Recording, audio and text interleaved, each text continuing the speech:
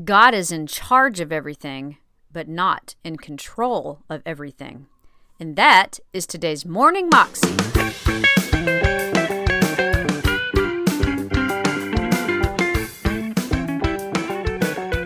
Welcome to the Morning Moxie Show. I am your host, Alicia Sharp, and today on the show we have Bill Johnson, and he is asking the question, is God in charge of everything or control of everything? And I believe, and I agree with what Bill says, that God is not in control of everything. However, he is in charge. And so many of us are always like, oh, God's in control. God's in control. And the fact is, he has given us the control, but he still remains in charge and is still sovereign, but he's placed that control in our hands. Here's Bill to discuss it further. A lot of people have ignored the command to heal the sick, raise the dead, cast out devils, cleanse lepers, until there's a family crisis, and then they try to learn how to get a healing anointing. Yeah. Things are difficult to learn in crisis. It's difficult to learn how to minister healing to the sick when it's your loved one. There's many strikes against you. I'm not saying it's not possible. I'm just saying it's the most difficult context in which to learn what Jesus commanded us to do before we ever had a crisis.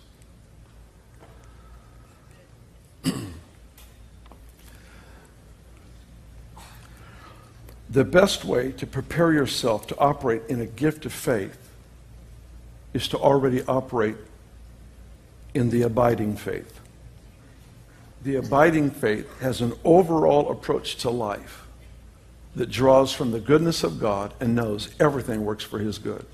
Carrying that attitude, it's not just a psychological attitude, it's not just being positive, it certainly includes that, but it's carrying that overall approach to life that everything works for good.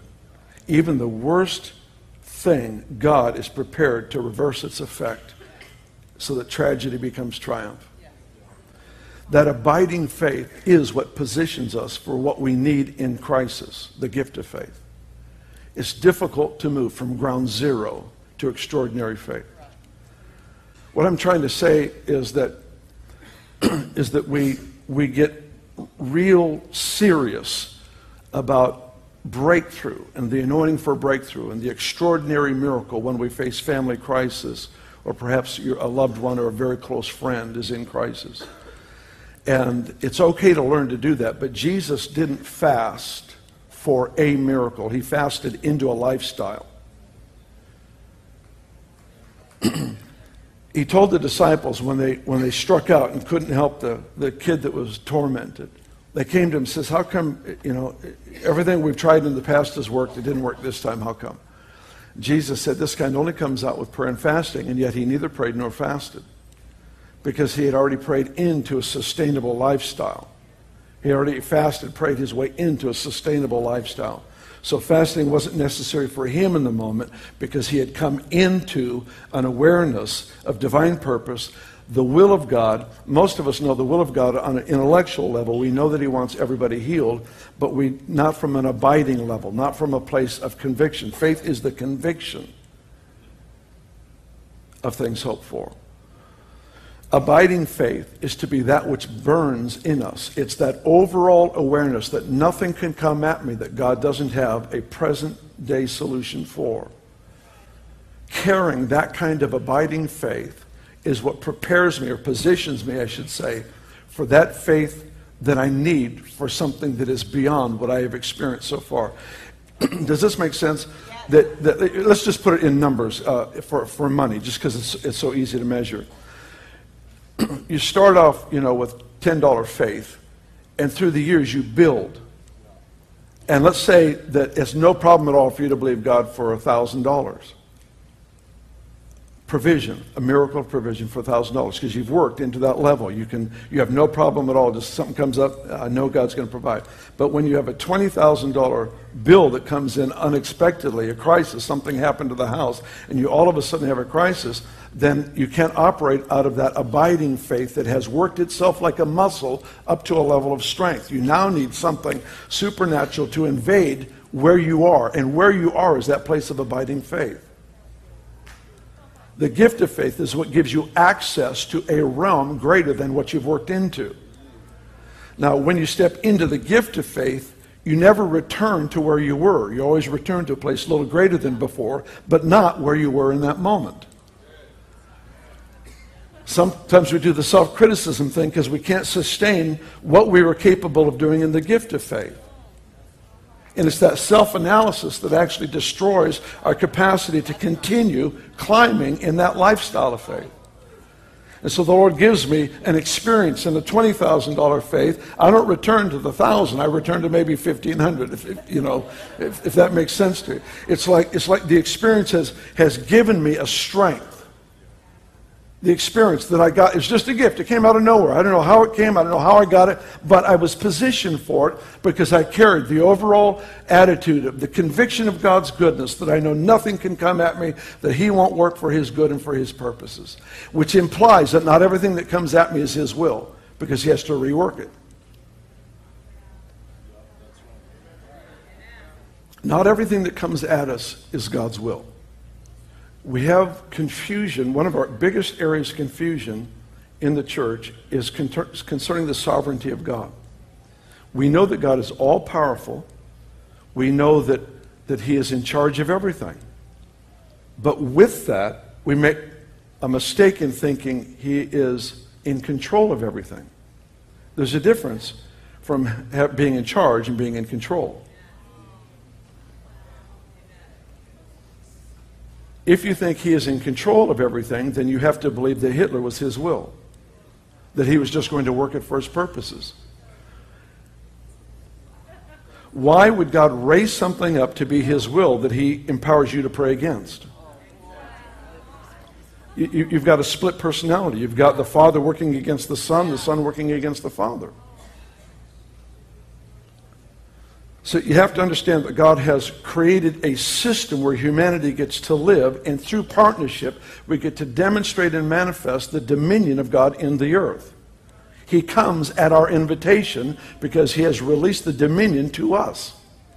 That's why prayer is so essential. Many of the great saints in history believe that God's hands were so-called handcuffed, but released through prayer. It was released into the situation through the partnership with delegated authority on planet Earth, giving Him permission to come. Now, He's God of everything. He's ruler of everything. He can step onto the stage anytime He wants. But as C.S. Lewis put it, he says, when the author steps on the stage, the play is over. So if you want Him to step on the stage, just realize the moment He does, it is over, and everybody's choice ends where it is. And so if you believe that God is in control of everything, then you have to look at crisis and tragedy and say, well, He allowed it for a purpose. No, He didn't allow it for a purpose. He put us in a realm where our authority, our will, has an effect on what happens around us. It doesn't mean we walk in guilt and shame for tragedy, but it does mean we take ownership of responsibility on the earth. You know, the question I ask people often, I says, how many storms did Jesus bless? How many life-threatening storms did He bless? How many of those storms did He redirect and say, now go destroy that city? It'll humble them and it'll teach them to pray. They'll become more like me. That's the church's response to crisis. Is that, well, God worked it for good. Well, He can use anything for good. That's our ace in the hole, so to speak. I mean, that's the trump card. Anything that happens, He can turn around for good. But it doesn't mean it was His will or His purpose.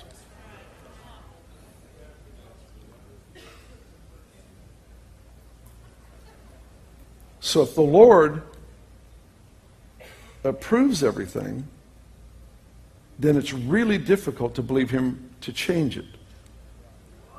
There's an idea that God creates a problem so that He can fix it to show us how strong He is. Listen, He's not an egomaniac.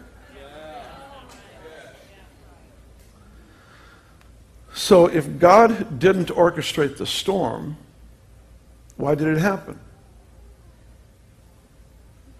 My question is, who did He leave in charge? Who did He give His name to? Who did He give His authority to? Who did he give a model for, an example to follow? He gave us written in Scripture how the Son of God lives, and he said, as the Father sent me, I send you. That was Bill Johnson, and you can find that clip on YouTube if you search under Bill Johnson, God in Control or In Charge. You can also find out more information about Bill at his website at bjm.org. Well, that is all I have for you today. I hope that you have an encouraging day and that you will go take your mountain for Jesus.